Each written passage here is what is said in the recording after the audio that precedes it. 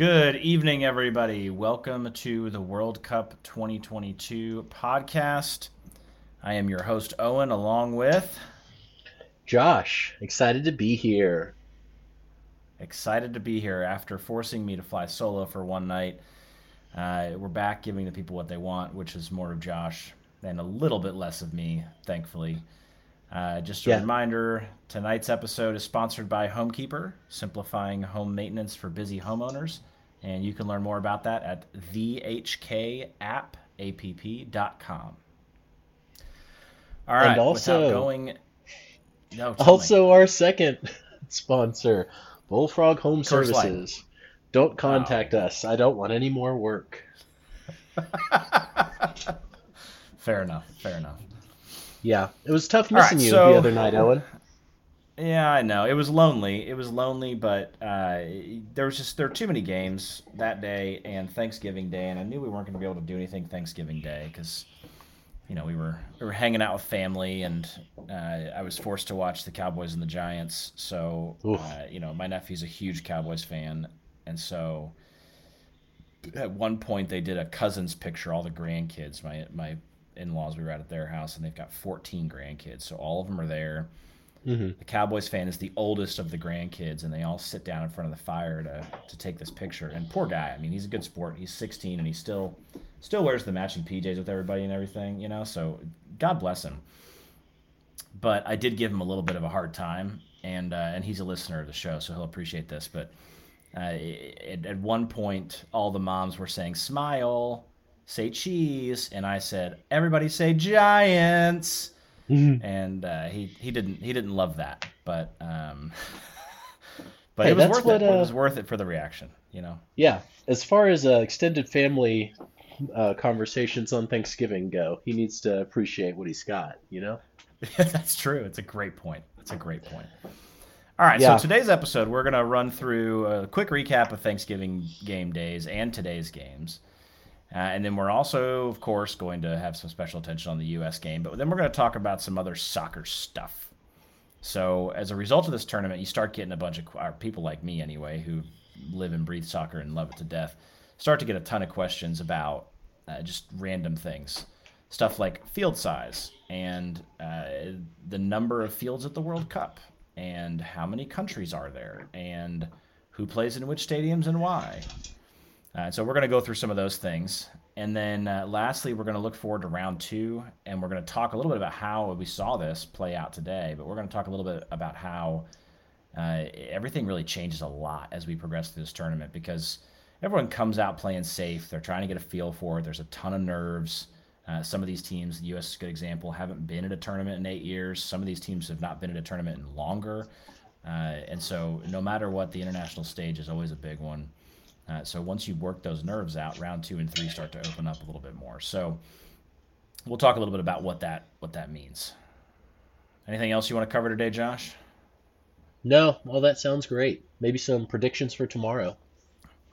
Oh, predictions for tomorrow. That I can do. I don't know that I have anything formal written, but I'm just gonna go. I'm gonna fly by the seat of my pants, I love and that. I think it's gonna work. So That's we'll what see. podcasting is all about, really. Well, yeah. It's an opportunity for people like you and I who have a face for radio and a lot of terrible opinions to offer those. So that's what we're gonna do. Yeah. All right. So I mean, Switzerland Cameroon was a good game.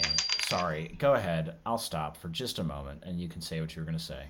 yeah, we need to be in studio. Our banter just keeps struggling over over the mobile thing here. But hey, at least we have voices for radio too, right? And by we, I mean you. Hmm.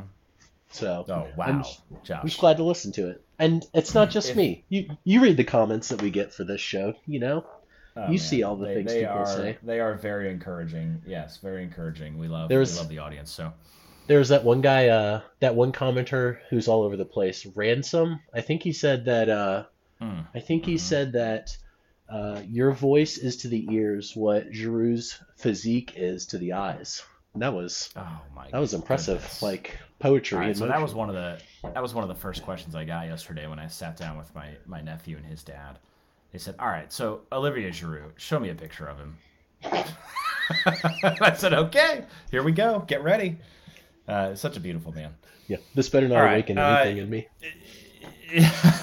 So I really think we need to get him on the show. I think it's crucial because then we could go video and you and I could wear masks because we have Hmm. COVID or something, and everyone could just look at Olivier Giroud the whole time. It'd be fantastic. Oh yeah.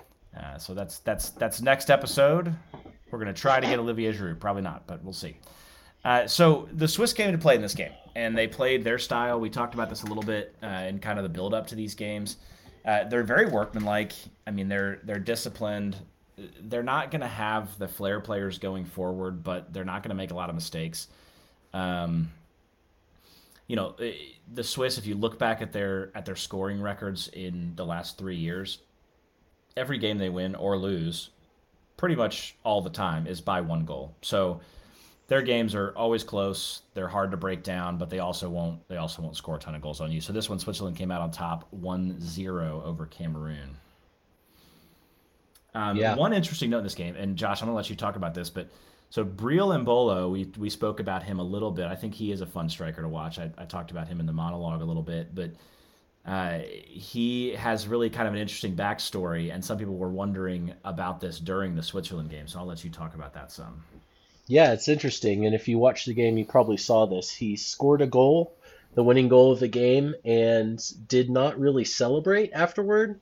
And that's fairly common in soccer in certain situations. His situation being that while he was playing for the Swiss, he actually has heritage in Cameroon. So he was born in Cameroon, and uh, while not playing for the team, but actually playing against them, which is interesting. So there's some. I mean, we talked about who gets to play on these national teams, people from these different countries, but there are situations where people have eligibility in multiple countries, and this is one example. So he was born in Cameroon. Um, Pretty early on, he moved with his mother to France, early on, as in his childhood. I think he was 5 when he left Cameroon, moved to France with his mother, and she ended up marrying a Swiss national. And he gained his citizenship about, I think, 8 years ago, is what I read on the article. So he's got eligibility because he was born in Cameroon to play for them, but also eligibility to play for Switzerland because of his citizenship. So all players who have the opportunity to play for multiple countries need to at some point kind of elect which one they're going to go with. So you can't kind of bounce around throughout your career playing for multiple countries, but you do get the choice based on kind of those qualifications. So that was an interesting little tidbit in this game, and he was trying to show respect to his country of birth and his heritage by not like running around and yelling at the crowd and fist pumping as he scored this goal against Cameroon. Yeah, it is interesting. So you'll see this throughout the tournament, and one of the nuances there that I had questions around was, is eligibility the same as citizenship? And it's not. It's not. So, you don't have to necessarily have citizenship to a country in order to be eligible to play. There are a couple of tournaments or a couple of players in this tournament that are not citizens of the nations that they are playing for. You have to have familiar heritage, kind of like Josh was talking about it. But yeah, that's kind of an interesting note. And the U.S. team has several people that were born and raised in different countries. 2 people in the starting lineup today that were born and raised in England. So when you hear them interviewed after the game and they have English accents, well, there you go. That's why. So next game was Uruguay South Korea. I had this as a potential upset for South Korea. Uruguay were very, very high odds favorites in this game. Not really sure why. They're talented from a striker perspective. But South Korea were pretty solid defensively and are likely to be pretty pleased with this result as they came in against a pretty talented Uruguay squad, especially from an attacking standpoint. Portugal, Ghana was another one. So Portugal, Ghana, Cristiano Ronaldo, of course, being the headline story for this. How's he going to perform?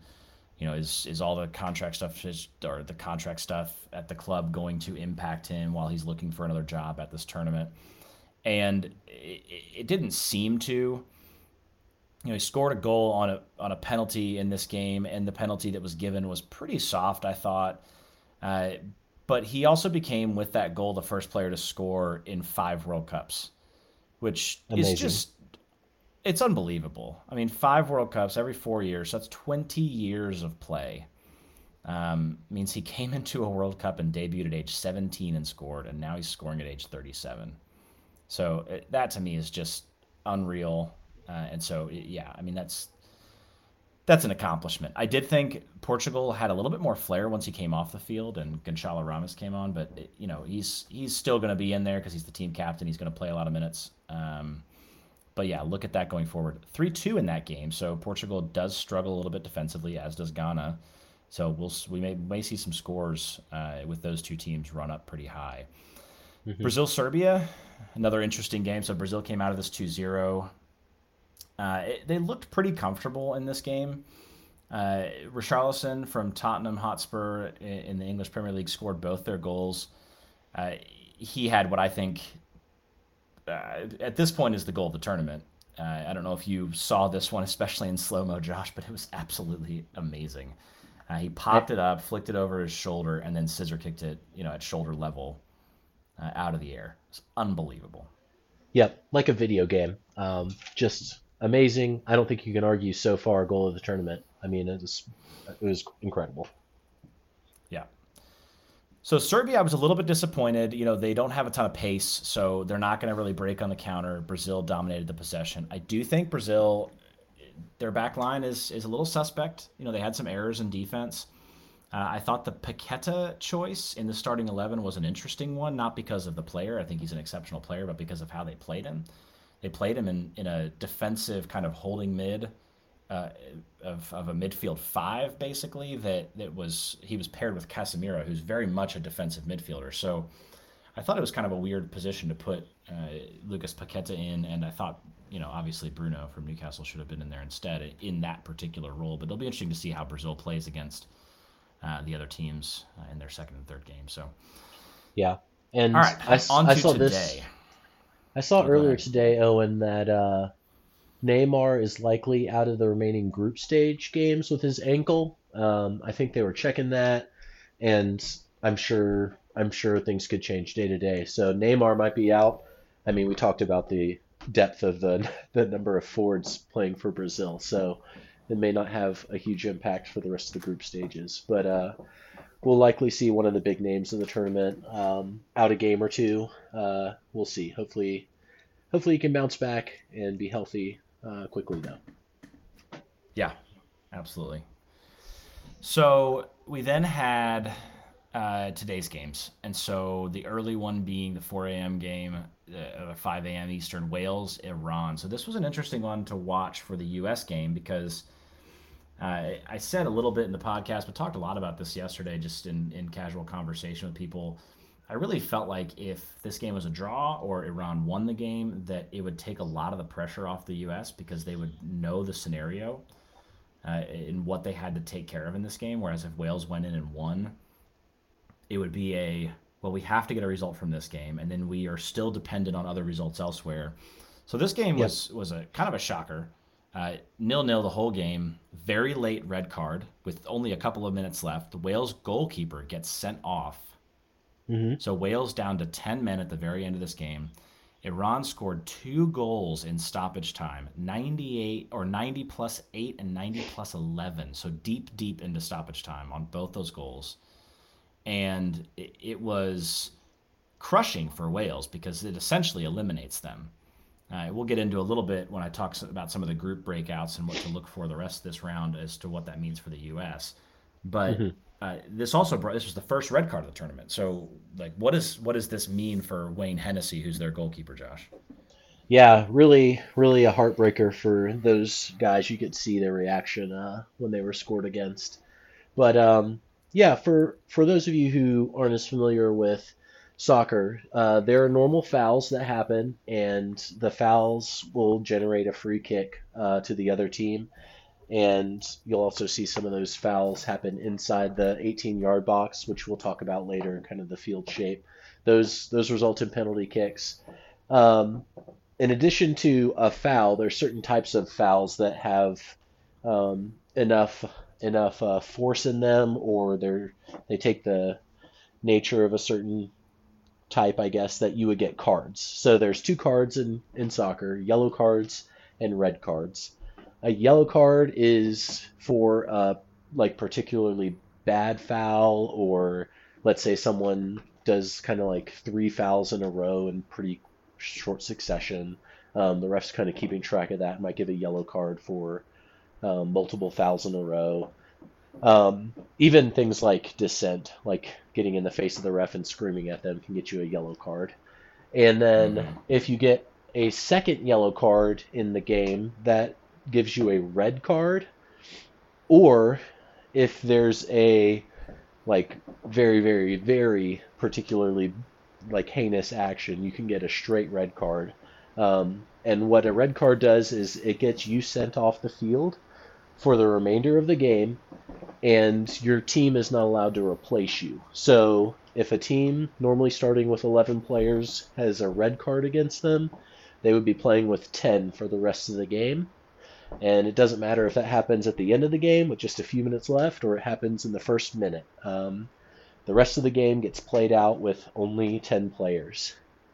And beyond that, there's impacts for the remainder of the tournament. So the goalkeeper for Wales here, he got a straight red card for this foul. The reason being because of the nature of the foul, as well as him essentially being the last defender, so denying a goal scoring opportunity with the foul way outside the box of a player who would have scored if he wasn't fouled, basically. And that means that this goalkeeper, in addition to being sent off and not being able to finish the game, um, also misses the next game.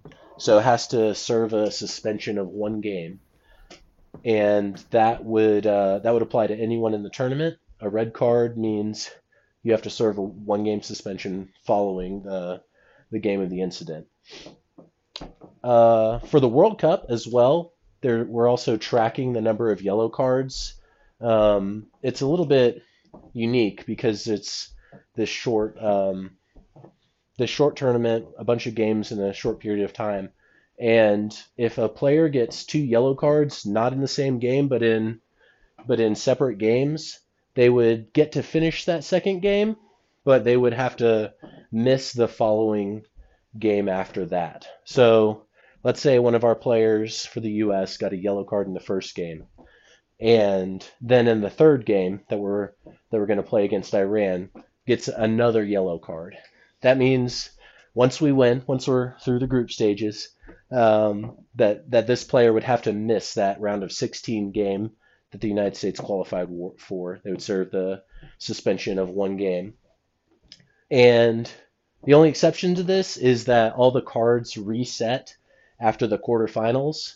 So basically, when we get to the semifinals and the finals, they have it so that every player is going to be out there playing. They're not going to be having players serving suspensions. They don't want their top players out of the semifinals or the finals. So all that resets. I guess the only exception being if you get like a red card in the semifinal, then you wouldn't be allowed to play in the final. But as far as yellow cards and everything counting up, those all reset in the quarterfinals. So it's something to watch. Players, if they get an early yellow card in the game, you'll see them be a lot more conservative in the kind of tackles they try and make. They don't want to do another. They don't want to risk another foul that could get them another yellow card and sent off. Um, and yeah, it's just another factor that goes into the World Cup and what players are thinking through and trying to pay attention to. You might even see substitutions made if a certain player gets a yellow card because they're kind of at risk of getting sent off with a second yellow card or that suspension rule. So coaches might make tactical changes just based on the number of cards certain players have. Anything to add, Owen? Well, sure, and you hinted at this a little bit, but there is some gamesmanship there that goes into, when you're taking players off the field. Uh, you probably noticed if you were watching the U.S. England game today that Serginho Dest, our right fullback, was a little bit frustrated that he was being taken out of the match. Uh, there's several reasons why. One is, and I talked about this after the first game, him and Weston McKennie were both brought out around the same time, and both of them were struggling for fitness going into this tournament. And so what that means is that your legs get more tired, you get more careless, you get more reckless, you're more likely to draw a card in some capacity. And Weston McKennie and Serginho Dest were both on yellow cards from the first game. So you saw Berhalter take them out of this game to protect them for that Iran game, because we know that that's the winner take all essentially. So yeah, absolutely, there's definitely gamesmanship in each of these to protect some of those players that are going to be super important. So, second game of today's Qatar Senegal. Qatar is officially eliminated from this tournament after this game. Love to see it. Senegal, I'm glad they won this game. Puts them right back in contention in this group. I think Netherlands, Ecuador. The last game is going to be Netherlands, Qatar. So you love Netherlands to go through in that scenario, but it really sets us up for a fun kind of winner take all out of the Senegal Ecuador game. Senegal has to win that game. Ecuador can survive and go through with a tie against them. So it'll be fun to see how that one plays out, because Senegal can score some goals, and they showed that today. But they also can be opened up pretty badly at the back, which they also showed today. I think Qatar had at least one, maybe two goals that were pulled back because of offside, and so it'll be interesting to see that game. We could have Ecuador's Senegal be a 4-3 or something like that, which that's just really fun, tons of goals, and just a lot of open and expansive play. Third game today was Netherlands Ecuador. So this game played out to a 1-1 draw. So Ecuador now sits on top of this group. Actually, they don't sit on top of this group. They're tied exactly with Ecuador. If you want to get technical, I guess you go alphabetical, but they've both scored the exact same amount of goals. They have the same goal differential. They've both won one, drew one, so they're up on top. Netherlands again nailed on favorites to go through because their final game is against Qatar. Anything on those two, Josh, and Group A? Yeah, fun fact, digging deep into the weeds, but if a group, there's a tiebreaker after goals scored. So we kind of talked about this earlier. You got points for wins, and then you do goal difference to break ties, and then you do goals scored to break ties. Beyond that, you go to what's called fair play, and it counts up the number of yellow and red cards that a team has over those 3 games.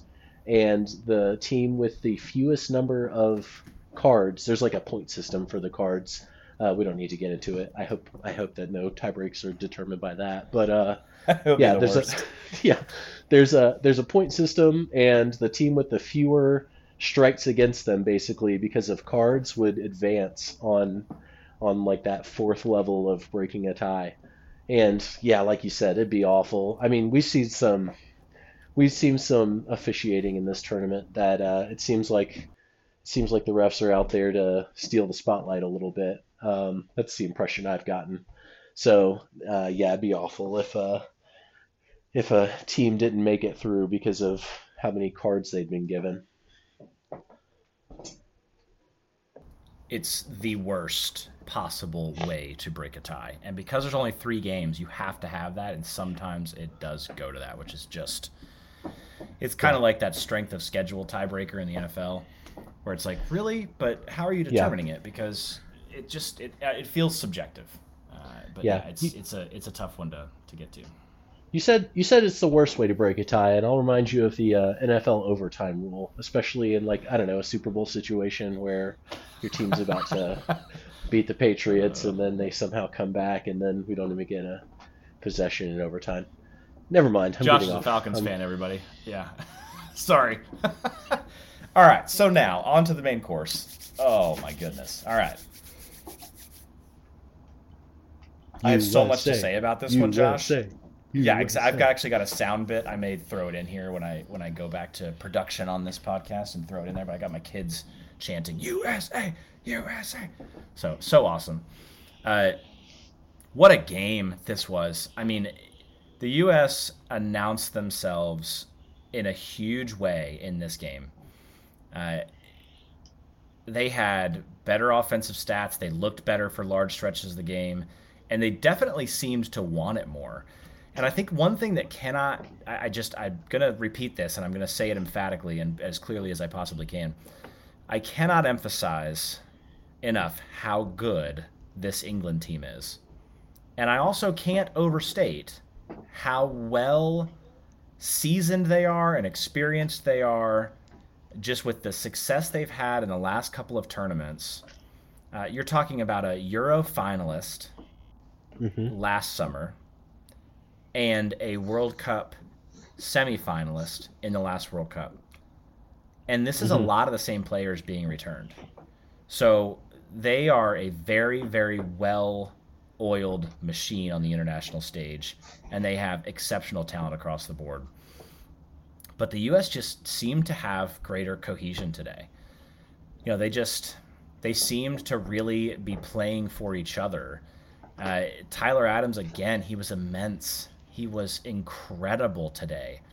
And this is a young man who actually kind of played is slotting into a role that was taken over by one of England's premier midfielders who actually hasn't had a chance to play in this tournament yet, Calvin Phillips. He was sold from Leeds onto Manchester City, who's the best club in the world, to play kind of that holding midfield role. And Tyler Adams stepped into his place at Leeds and has taken it by the horns. And it showed in this tournament as well. I mean, he's exceptional. Hmm. And it's so obvious now, and I think the U.S. is the only team in the tournament to do this, but he was voted captain by teammates. This wasn't a decision by the coach to make him captain. That's the typical way to do that. And Hmm. Christian Pulisic is obviously the face of this team, but Tyler Adams played his heart out. He was screaming at everybody, and I mean that young man is a star, and he's going to be absolutely incredible for club and country. So excited to see how at only 23 years old. So excited to see how his career continues to progress. I think Weston McKennie. So there's so much potential bottled up in there. I thought Hmm. today was the best international game I've ever seen from him. He had two shooting opportunities that are still floating somewhere in orbit because they were just awful takes. Those But stand out in my mind. Yeah, they a bit they were a ambitious. problem. They were a problem.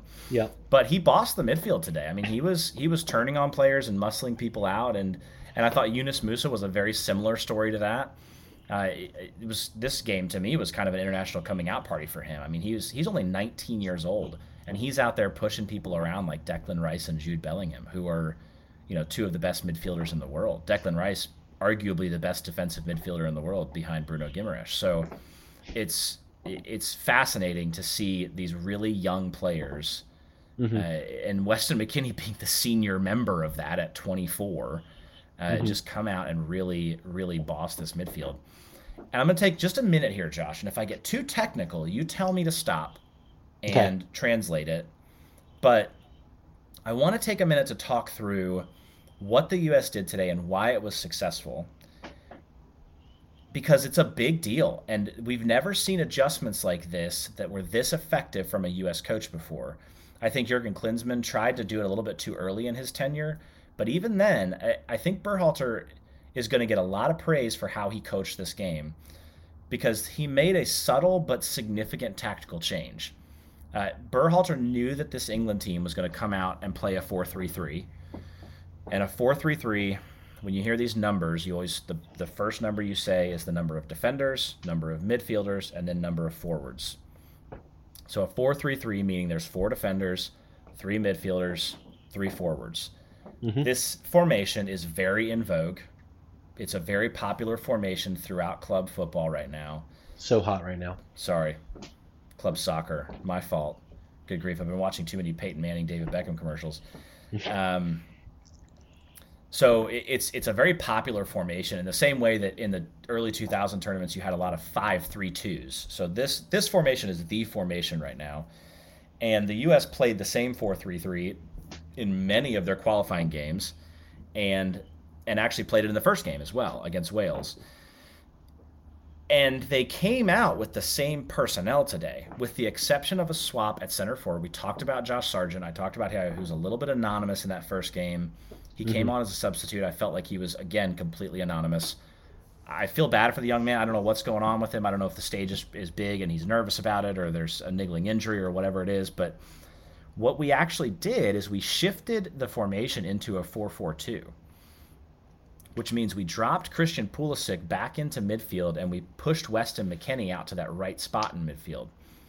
And so what that did is that closed down a lot of the passing lanes for England because we created an overload in the middle of the field. We had more players than they had in the midfield positions. Hmm. And so that can be a really, really positive thing when you know that you're outclassed from a talent perspective because it puts you into more of, for football fans, more of a zone look than a straight man to man because you're marking passing lanes, you're marking where the play can move to as opposed to, this is your guy because you match up in a 4-3-3. But it made a huge difference in this game.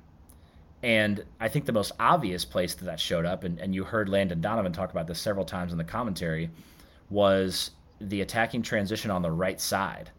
So with Weston McKennie on the right midfield side, he had less defensive responsibility and duty, and he was able to kind of always turn and look forward with the ball. And then having Serginho Dest, who's just exceptionally fast and a very good crosser of the ball and always looking to get forward, they were really able to kind of push and take advantage of England's left side of defense. It's a little bit weaker. You've got Kieran Trippier and John Stones on the right side. Those are the two better defenders. And then you had Harry Maguire, who's a right-footed player, playing on the left side of defense, which isn't a Hmm. huge deal, but it makes a subtle difference.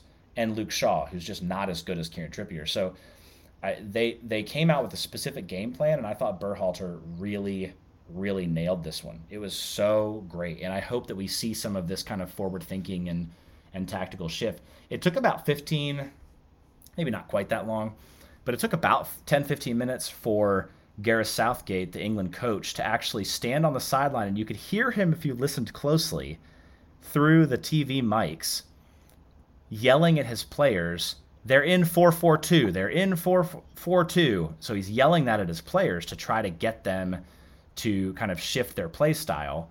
But they didn't really have an answer for it until later in the game. So I just thought it was an absolute masterstroke and loved what Berhalter was able to do with just kind of the flexibility of some of these players. Uh, Pulisic, of course, was fantastic in this game. I say, of course, because he has all the talent in the world, but he really grew into this game. He hit the crossbar. That was such an incredible shot. I mean, he just pulled that thing and whipped it towards the goal. It was such a great shot. Really wish that had gone in. Would have been fantastic. But what you saw from him later in the game is he kind of reverted back to that roaming number 10 or attacking midfielder. And we've seen him Hmm. do that a lot in past U.S. games where they just sort of give him creative liberty.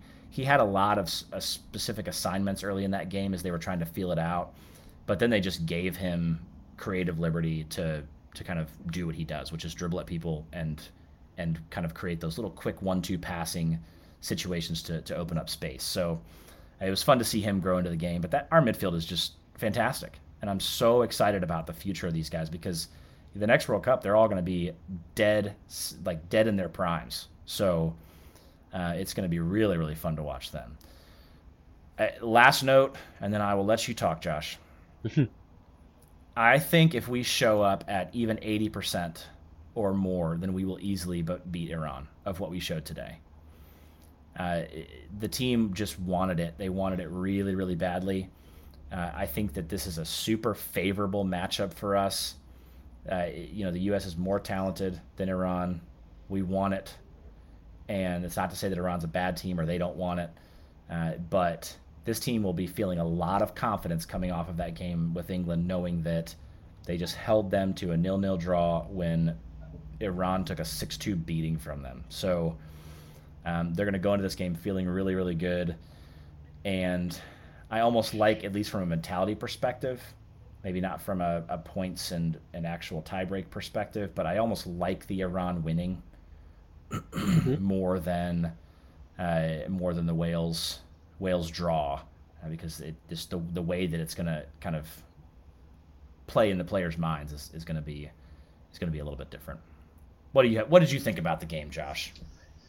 Yeah, Owen, I think I just am going to agree with you on a lot of what you said. And I mean, for years now, I've kind of heard the United States characterized as that like passionate team that has a desire that really wants it.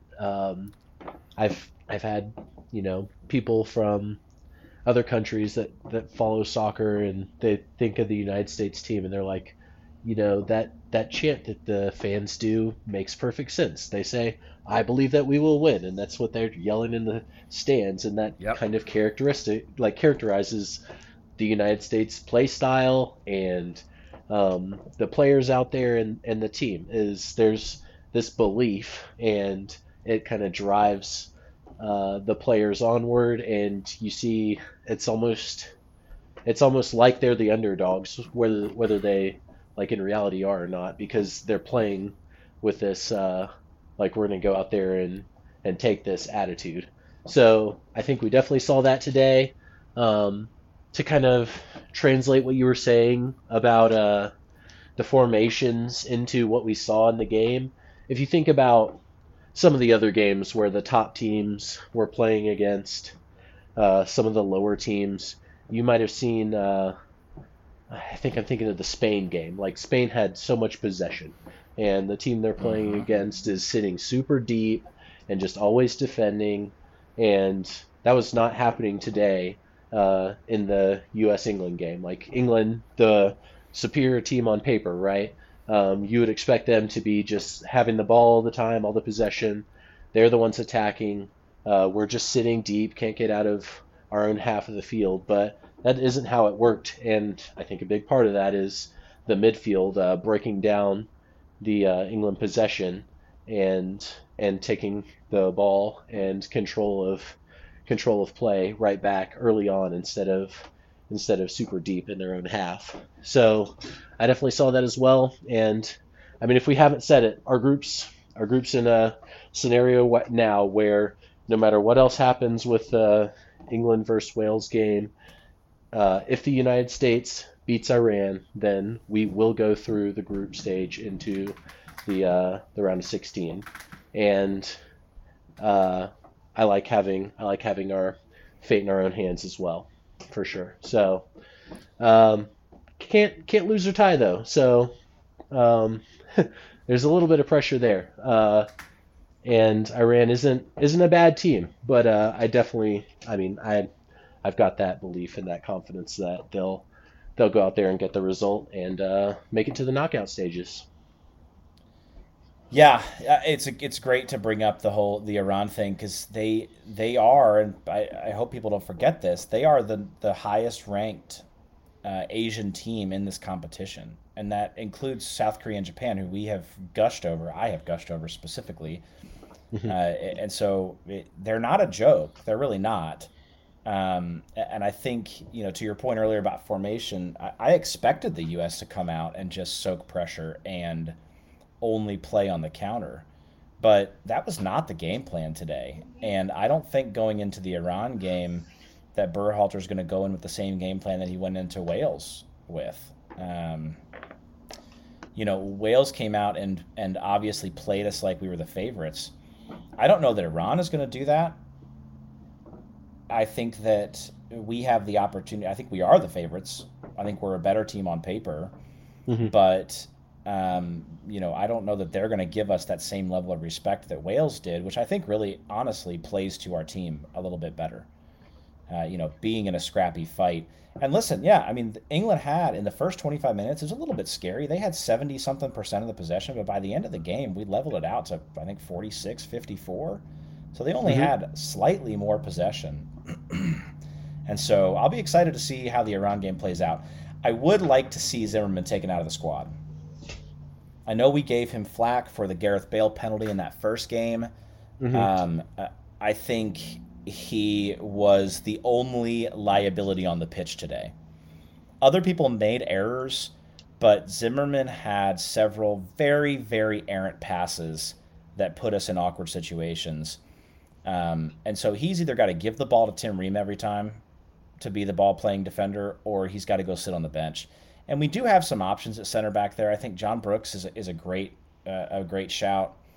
Um, He's getting up there a little bit, but he was kind of the hero of our last World Cup 8 years ago. Scored a crucial goal, and he's a little bit better with his feet. He was, before Christian Pulisic moved, the most expensive American player ever in European soccer from a transfer fee perspective. So there's something there, and I think that he could do a better job than Zimmerman has done, and I just don't know if Zimmerman's confidence is going to catch back up uh, during the rest of this tournament. So that's about the Hmm. only shot that I would have for a replacement. But yeah, the team was just good, and they're not perfect. They're not perfect. I don't want people to hear me say that the U.S. team is unbeatable. Oh my goodness, they're so great. I love the U.S. team. I love U.S. soccer. I'm so glad to see where it's come in the last 20 years. There were some errors today, but there were errors against some of the top five, top 10 people, position players in the world. And so I can shake that off a little bit easier than I can some of the errors against Wales, and if there are similar errors against Iran. So, all right, officially done with that. Yeah. So Owen, Would why don't you love talk to. a little bit about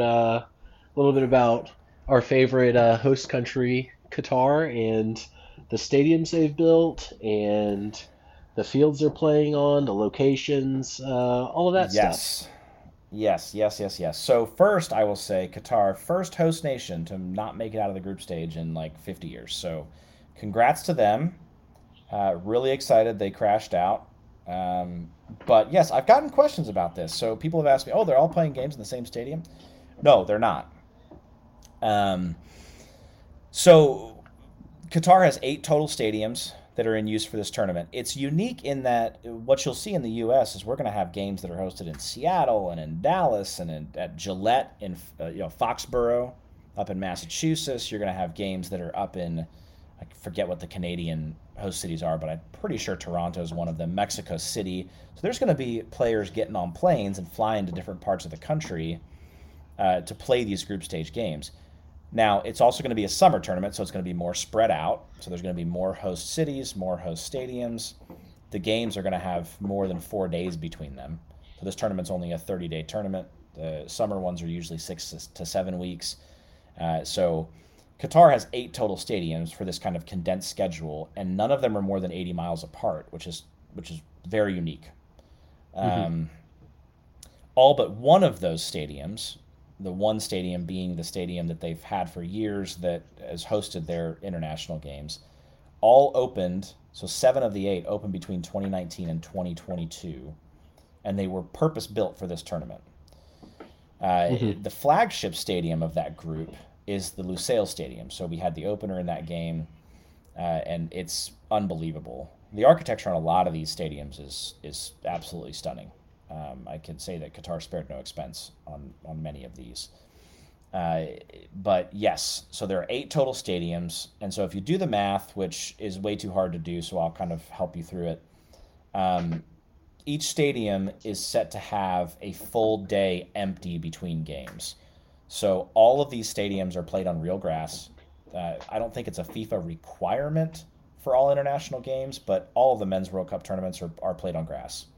I Hmm. think there were a few horrible exceptions. I think there was one turf field in South Africa in 2010, um, and I think that there was one turf field not in Korea, Japan, but maybe in the '02 World Cup that ended up causing a lot of injuries. So all of these fields in Qatar are real grass. They're played on real grass, and they all have at least one full day to recoup between games. That means people are going out filling in divots that are caused by slide tackles and just kind of allowing the grass to kind of heal and reroot and potentially even laying down some new sod in areas where it's too damaged to take up. So of the 8 stadiums, all of them host at least 6 games, with it being at least 5 group stage games and one round of 16 game. So they'll host 5 group stage games, one round of 16 game at each stadium at a minimum. Now, the U.S., for instance, is not playing all of their games at the same stadium. So they'll play all of their group games at a different stadium. And so all the teams, they don't have like a home stadium during this tournament. They all shift around. So Hmm. the remaining stadiums, so there's four other stadiums that will have additional games. So you'll have the quarterfinals, semifinals split up, and then the game for third place. And the final is then hosted at the Lusail Stadium, which is that flagship stadium we talked about, and that has the most games with 9 total. So you have a couple of these that have 7 games, one with 8 games, and then Lusail has the most with 9 games. So over a 30-day period, the most played on field will still only have 9 games. Was Got that it. enough math for you, Josh? Or do you need I more math? actually I actually wanted more math, but if we could like shift to Fair enough. maybe like geometry or something, and maybe like talk about field dimensions. Like Oof. when I watch this game, it kind of looks like about the size of a football field, but I'm not really sure. So I don't know. Do you have some like math that you could drop now and kind of explain that to me? Do I ever? Do I ever? So this is a very common question that people ask because you're looking at these athletes run for 90 minutes. And they're walking sometimes positionally, they're jogging sometimes, but I mean they're They're running. rolling And around so holding their ankles sometimes. sometimes they roll. Today Mason Mount grabbed his face. Nobody knows why. He was kicked in the shin, but he grabbed his face. That happens sometimes. But yes, this is a common question. So, in your mind, imagine a basketball court for me, Josh. Okay. How big do you think it is? Ooh.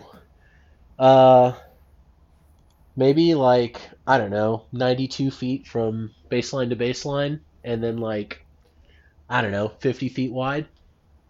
Gosh, Josh, you're a basketball connoisseur because that's pretty much nailed on. Yeah, a little bit less than that on both those measurements, but right Oh, around that 92 feet by 50 feet.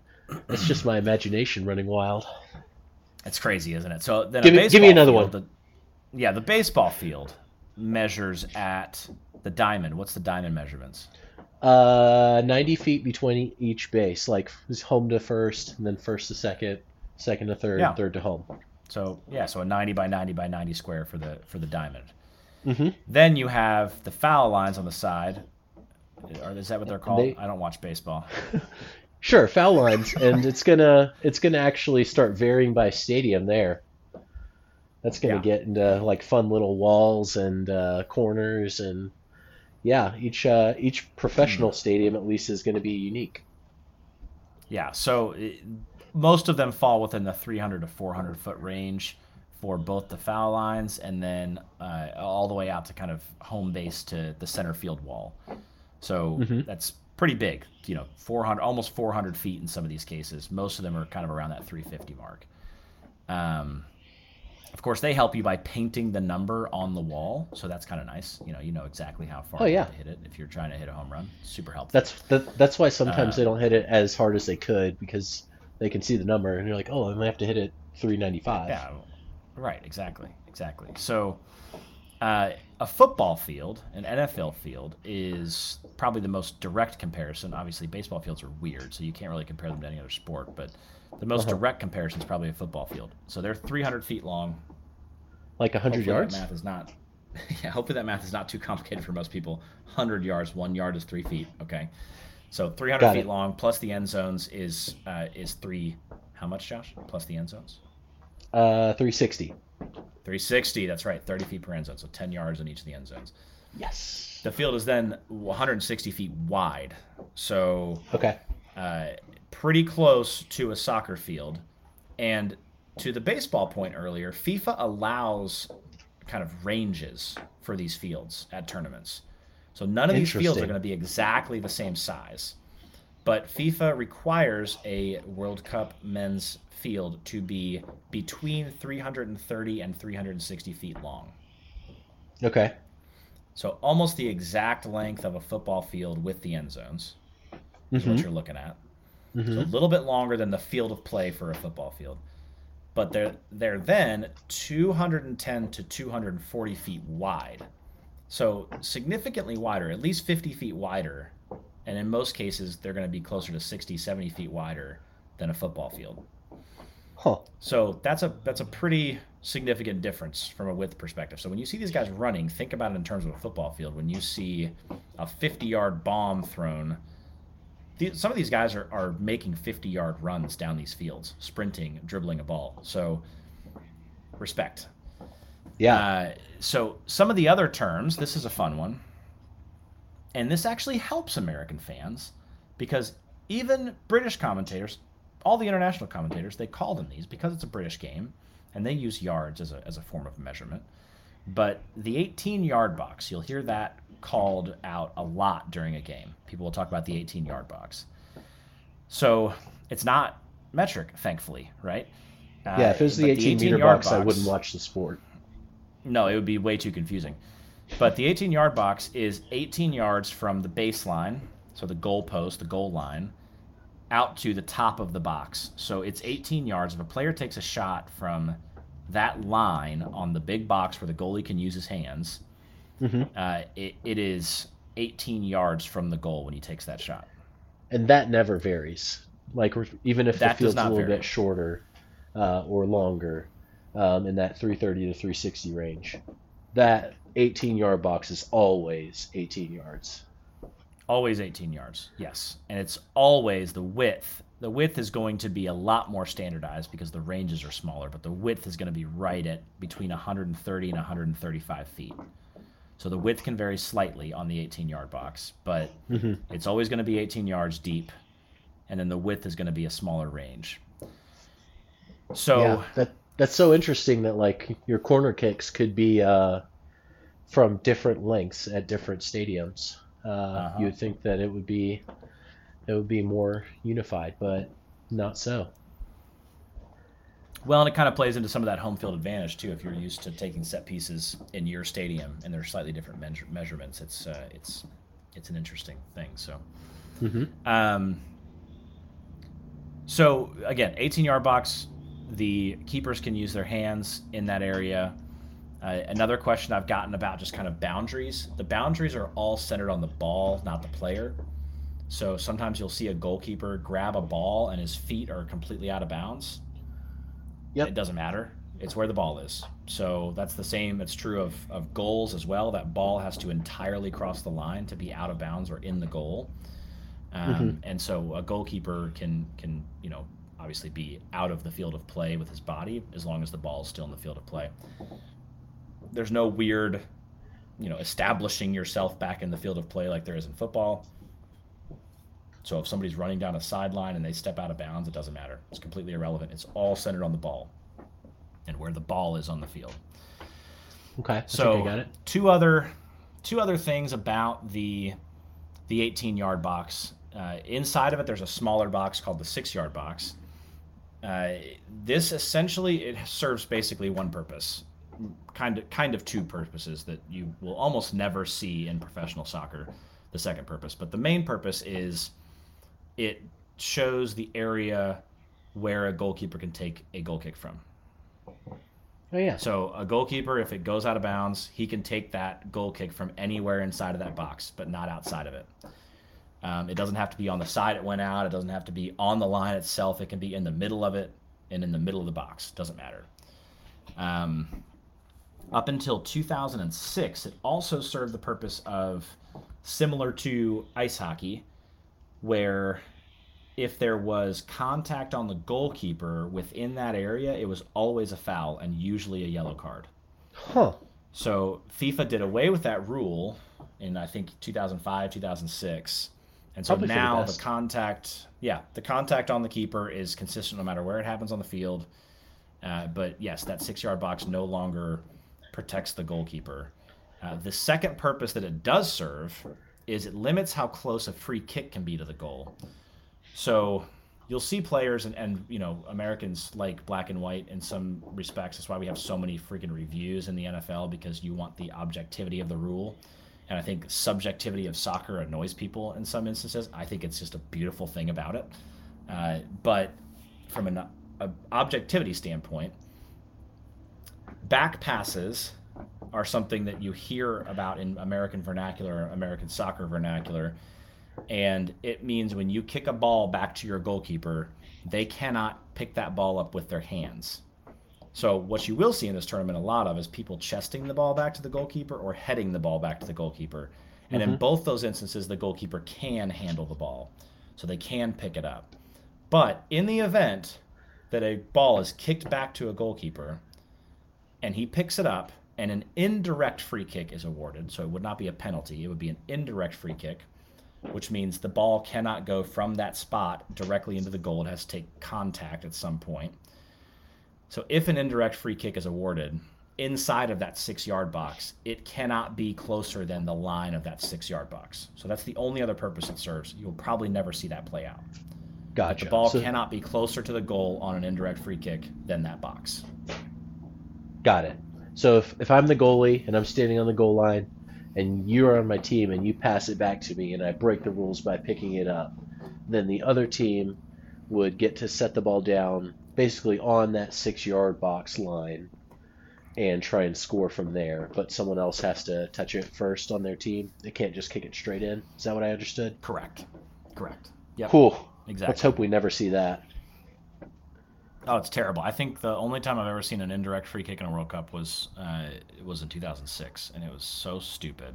I think it ended up being a goal because somebody just drilled it, and of course it's going to hit somebody on the way through traffic. So it deflected and went in. And it's just like, come on, guys. Everybody just get out of the way and let the guy have a shot, whatever. I think that's enough math. If I'm honest, I think I'm full. Oh, whew. Enough math. Okay. Would love your questions on that if anybody needs more clarification on it. But yes, for now we will move on. All right. So round 2. This is where it starts to get really fun. Oh, yeah. I think anyway. I don't know what your perspective is on this, Josh, but this is where I think it starts to get really fun because we really start to see the groups take shape. In the instance of Group A, you already have somebody that's eliminated. So you can work out, once 2 games are played by all the teams, exactly what all of the qualification scenarios are. So I know that that American fans love at this time of year, especially once you're in the NFL season. We still have, 7 games and 8 games to play in the NFL, but people are already starting to show the seeding for the NFL playoffs and exactly kind of what the percentage scenarios are and what needs to happen for all those to play, whatever. In this World Cup, after game 2, you start to really see those scenarios. And it does get kind of fun because it's pretty easy math with only 1 more game to play and 4 teams. But it also allows you to start kind of looking at other groups and seeing who you might play and why, and kind of what your path to that final cup is. So I love this part. Also, everyone gets their nerves out in the first round, so you generally see a lot more goals, people going for it, fewer ties, a lot more wins and losses. But yeah, it's fun to see. So example of a little, and I'm not going to do a lot of math here, Josh, but example, we know exactly how Group A can play out. Okay, so Qatar is eliminated. They're out of the picture. Netherlands sits on top right now with Ecuador second, Senegal third. Ecuador, Senegal play each other. So the winner of that game is going to go through. Yep. Now, if they tie, Senegal cannot go through because they don't get any points. So Senegal has to win. Ecuador can tie or win and go through. Uh-huh. And then the Netherlands can tie, win, or even potentially lose based on goal differential and the result of the Ecuador-Senegal game. So if Senegal wins that game and the Netherlands lose, Netherlands will still go through. So there's some fun scenarios that start to play out there. Group B, we talked about this a little bit. The U.S., it's a win and in scenario. If they draw, Iran will go through. But if they win, they go through. I love that the pressure is on, but the pressure is not on along with somebody else's results. If Iran and Wales had drawn today, it technically would have been a better result for us, but we would have ended today on 2 points, and Wales would have ended today on 2 points, and England play Wales, so we would have to have England beat Wales and us beat Iran or tie Iran without Wales. And so you just get into too many things that are dependencies. In this scenario, we win and we're in, and I like that. It's simple. Yeah. Another thing we'll see that's different for the later stages of the group is we've been having 1 game at a time, so 4 games, one after the other throughout the day. When you get to the 3rd game, all four teams in a group are going to play at the same time, as in kickoff time will be 2 o'clock Eastern for all four teams in the group, the two games going on. And that's because the result of one game could impact another, and you don't want to give an unfair advantage to um, like a later team that might find out from the other game ending that, oh, we're already through the group stage, so we can like conserve our players, let them rest, and stick in subs and stuff like that. So you'll see two games played simultaneously, and that can have fun scenarios where they like have coaches on the sideline knowing the score of the other game, and they're telling them like go for it and try and score in the last couple minutes or what have you. So hopefully we get some excitement from that as well. Yeah, you start to see the fans get into it too as they look at their phones and they start to see the scores come through and Hmm. cheer or boo. So Hmm. it is really fun. I love that they kick off all those games at the same time. That's a really big deal in the third round of games. Yeah, All it right, so reminds me. It reminds me of if you remember back. I think it was like the first Premier League that Man City won in kind of their reign of terror. Uh, but Manchester United was thinking that they were going to win the league. Their game ended. They had won. Manchester City was losing, and they like look at the score and see that like, oh, they're the only team that could beat us, and they're losing at the end of the game. We basically have the league won, and then Manchester City scores 2 goals in stoppage time to go from down a goal to up a goal and win the league. There were it was scenes. It unreal. was, Sergio Aguero. Yep. yeah, absolutely crazy. One of the great moments in sporting history. Uh, It really, really was, yeah. Because the Premier League does this same thing. The final day, all the games kick off at the same time. So you have yeah, kind of everybody's playing, not knowing what's happening in real time. So it's pretty cool to watch. And you're right, that will be a really neat kind of component of the third round of games. So we do wrap up the second round. And let me just look at my schedule here to make sure I know exactly when. We wrap up round two on Monday. So the U.S. will play that game against Iran on Tuesday, the 29th, at 1 p.m. Central, 2 p.m. Eastern.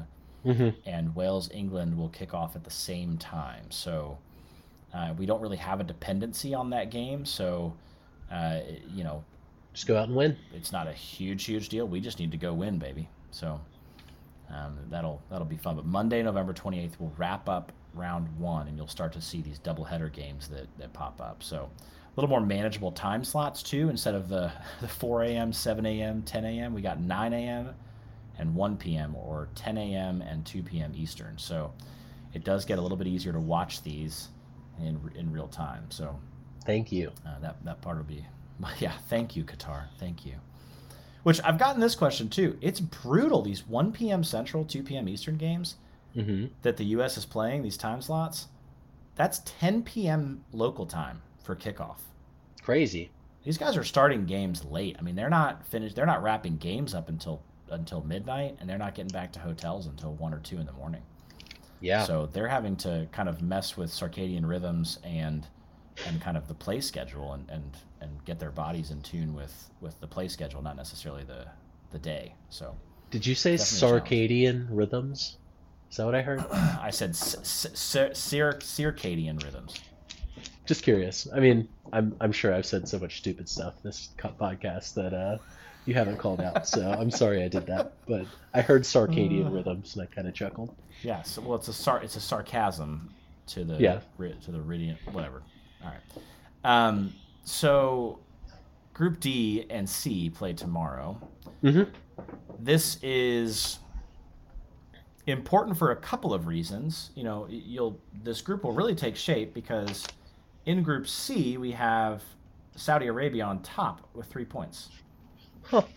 and in Group D we have France on top with 3 points, which is less of a surprise. Hmm. I think Group D shook out kind of how we thought it would. Tunisia, Denmark tied on one, Australia last, France first. But Group Yep. C is a little bit different. We've got Saudi Arabia first, Poland second, Mexico third, Argentina fourth. I, Not expected. if you gave me, yeah, if you gave me this group and said, tell me after match day one what it's going to be, I would have flipped this and have Argentina, Mexico first, second. Yep.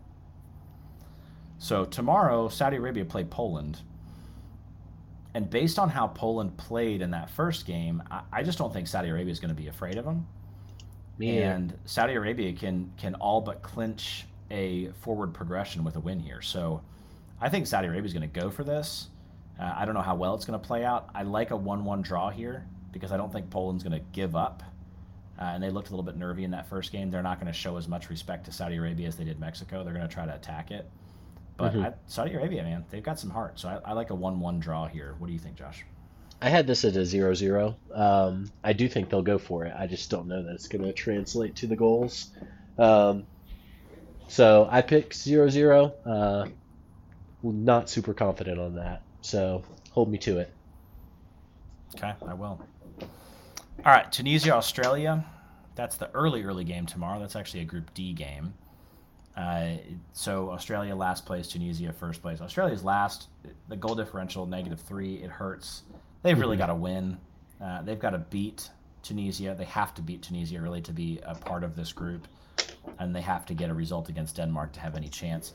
I honestly think that after Qatar, Australia is probably the worst team at this tournament. I hate to say it. I love my Socceroos, but I don't think that they are very good. So I think that Tunisia is going to come out here and get after this game, and I think Tunisia is going to beat them 2-0. Yeah, I have Tunisia winning 1-0. So I think we're of the same mind. Not happy about the result necessarily, but yeah, I don't think Australia is gonna have it in them, unfortunately. Yeah. So the other Group D game, France-Denmark, this was a little bit more interesting. We saw France take on obviously lesser competition. It's not to say that Denmark is an England or a Spain, but they are good. They're good. And they did really, really well in the Euros tournament last time. They did very good in qualifying. They did not show up that well in the first game against Tunisia, but I think Denmark can really give France a game. They're very well structured. They have very solid defense. I mean, their two center backs are just great. They've got great midfield play, a lot of veterans. So this is my upset for the day. I like Denmark, and when I say upset, it's a loose term. I like Denmark to pull out a 1-1 win here, and that would be a win for them in this match. Okay. I think I'm gonna avoid making the mistake of doubting France again. I actually have France winning this one 3-0. I think their quality players are going to deliver. So we will see on this one. Yeah, it could be an interesting one. All right, and then the final game, this is really the game that has the most intrigue. So if you're only going to watch one tomorrow, I would watch the 1 p.m. game or the 2 p.m. Eastern game. I don't know if that's your game of the day too, Josh, but Argentina-Mexico. And the reason this one is so significant is because we've talked about Messi, what an exceptional player he is, how this is going to be his last tournament. Well, if Argentina don't win this game, if they don't get the 3 points here, they're done. And that will be significant because then you get into a game day 3 where Mexico is going to be heavily favored against Saudi Arabia. And if Poland or Saudi Arabia win the game tomorrow, it's going to shake up the group. If they get a draw, then still mathematically you can kind of do some finessing to help Argentina out. But I think Argentina have to win this game to stay in the tournament. That being said, I think Mexico really want this game too, and I just didn't see enough from Argentina in that first game. So I don't think Argentina is going to hang up 4 on them. I still think Argentina is going to win, but I only think they're going to win 2-1. Okay. I have this as my game of the day to watch, and I have Argentina 3, Mexico 1. So we're gonna speak this one into existence, I hope. Keep the group interesting and keep Messi's tournament alive. Yeah, keep it going, please. Please, please, please. All right, well, we've got some great games on Sunday too, and Josh and I will one of us or both of us will get together and do kind of a short recap of yesterday's games and preview of Sundays. But thanks a lot for listening tonight. I know we've been in your ears for a long time now, so we'll leave your ears. But thanks for listening. Huge day for the U.S. Really, really excited with that result, and I think it's pointing towards a very bright future for us in this tournament and future ones. Anything for you to sign off, Josh? No, everyone go sign up for Homekeeper, and then you'll have plenty of time to watch your World Cup games. Truth, truth, truth, truth. All right. See you, buddy. Thanks for listening, everybody. Thank you. Good night. Night.